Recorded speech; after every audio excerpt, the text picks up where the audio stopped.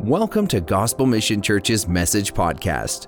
We pray that God will meet you in this time with a fresh revelation of His love for you and that you will be challenged to align with the amazing plans that God has waiting for you. Here's this week's message from Pastor Claude. So we're talking about making room, and this morning I want to talk about making room for God. Like, we are in our third week of fasting, and for me, I look at what I'm going to share today. I think it's so fundamental when it comes to our lives. The need for us to make room for God and to realize our need of Him. If you look at 1 Thessalonians chapter 5, verse 17, never stop praying. Be thankful in all circumstances, for this is God's will for you who belongs to Christ Jesus. But it says here, never stop praying. So that means that we do our lives saturated with prayer. We do prayer on the go. We take time with God in our private, in our closet. We come corporately to pray. But it's the thought of praying without ceasing. I remember reading that many years ago. I said, how do I do this? It's really a heart condition. It's way more a heart condition than a lips condition. And yes, you can pray with your lips, but it's your heart. Your heart that is dependent on God. Your heart that brings God in everything that you do. It's like you go to work, you bring God. You're dealing with family issues, you bring God. In every aspect, God is there, and you're conscious of God, and you're turning to God, and you have this connection with God and this availability to God. And I think that's very important. When it comes to why we pray, there's a lot of reasons. I could make a series of messages on why to pray. God calls us to pray. God answers prayer. God gives us victory in prayer over our enemy. We have fellowship with Him.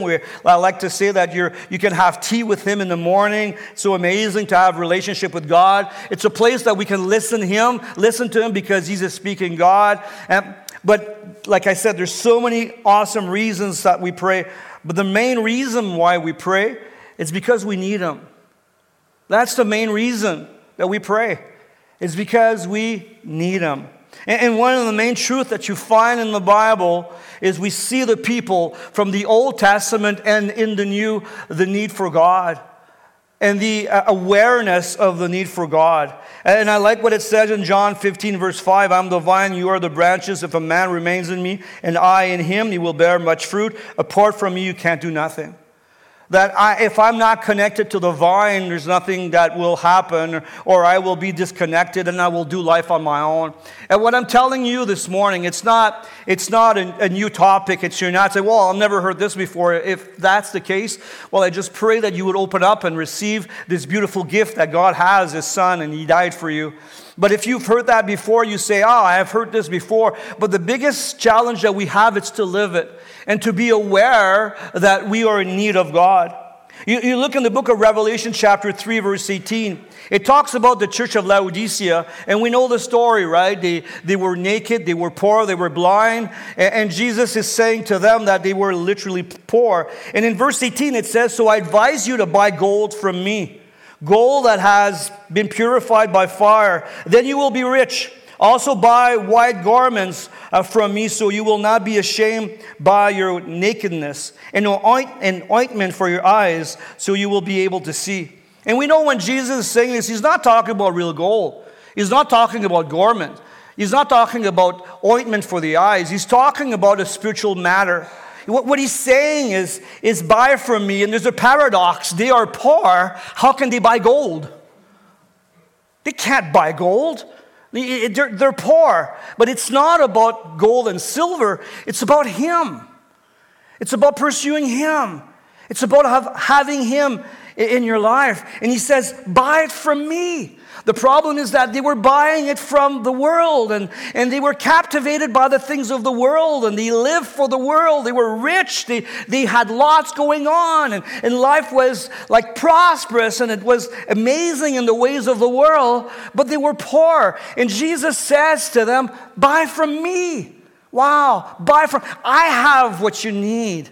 I have what you really are hungry for. And I think it's linked to Isaiah 55 verse 1 where it says, if anyone's thirsty, come and drink, even if you have no money. Come, take your choice of wine or milk. It's all free. Look what he says in verse 2. Why spend your money on food that does not give you strength? So he's not talking here about physical food. He's talking about spiritual reality where God is in your life, where there's a pursuit and a desire for God.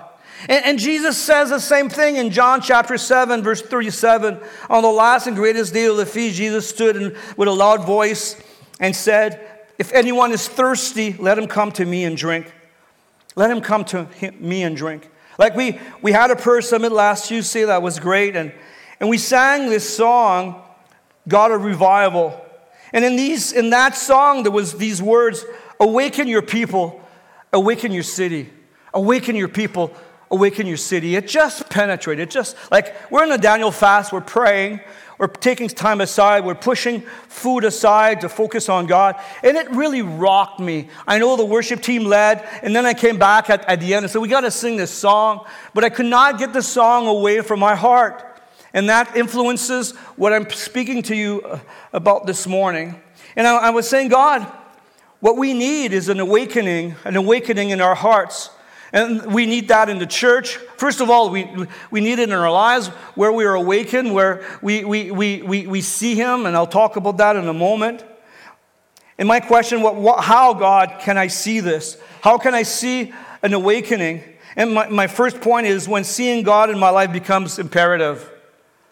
When I see my need of Him in my life, when I see Him as my necessity, when it's imperative for me to meet with Him.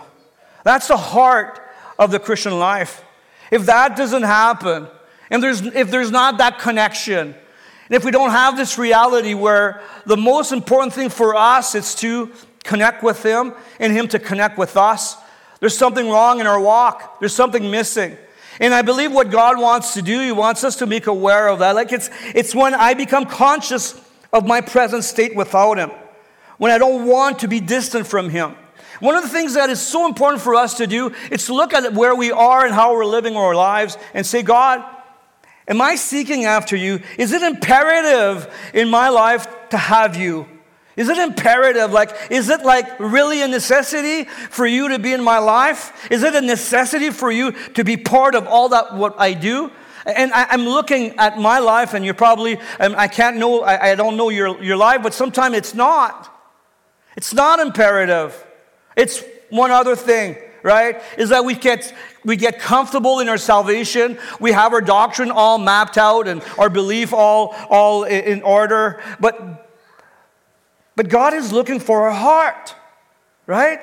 God is looking for your heart where you are drawn to Him and you're caught up with Him.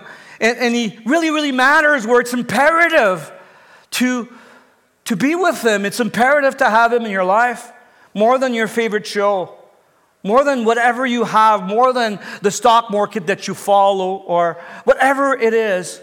That in your heart there's a strong desire and hunger to see Him. I think it's so important. I think it's so important to see our brokenness and our emptiness without Him. We were here on Thursday, and I was praying in that corner. I felt my brokenness. I felt my emptiness. God, I need You. I really need You. Beyond ministry, I need You for me. I need You to be in my life. I need You to be present. I need You to be real. I can remember in 1994, some of you were not even born, a long time ago, as a young pastor.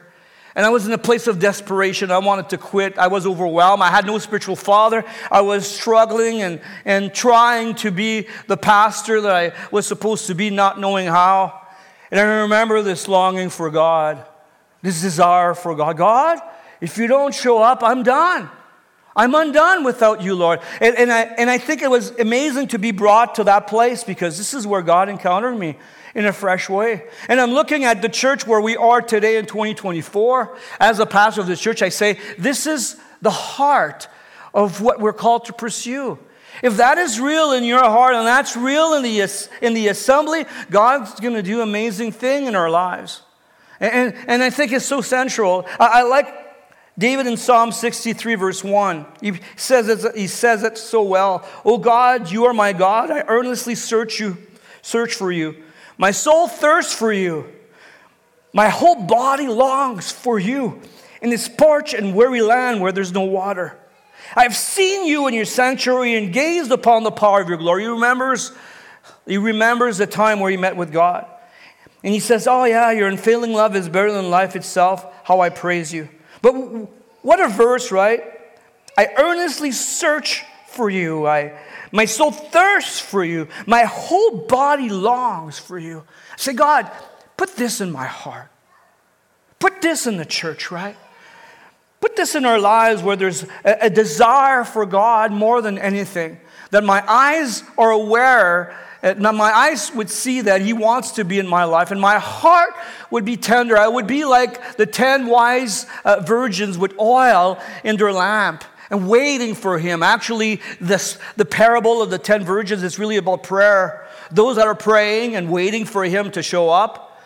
And I don't want to find myself with no oil in my lamp where I'm not close to Him, where I might know the lingo, I might know what to do, and I love God, but I'm not caught up with God. These 10 virgins were at the door waiting for Him to come.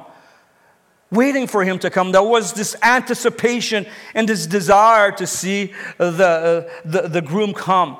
And I think that's the heart of the church as the bride, because we're called the bride of Christ. There must be this desire for God. There must be this hunger for God to show up. It has to be there. And like I said, it's so easy to see that be covered by all kind of stuff, by hurts, by whatever. But we got to go back to the heart of the message that Jesus asked us to respond to. And I think it's with hunger we can do that. One of the verse that really expresses that is Joel chapter 2, verse 13, where it says, "Rend your heart and not your garment. Return to the Lord your God. Rend your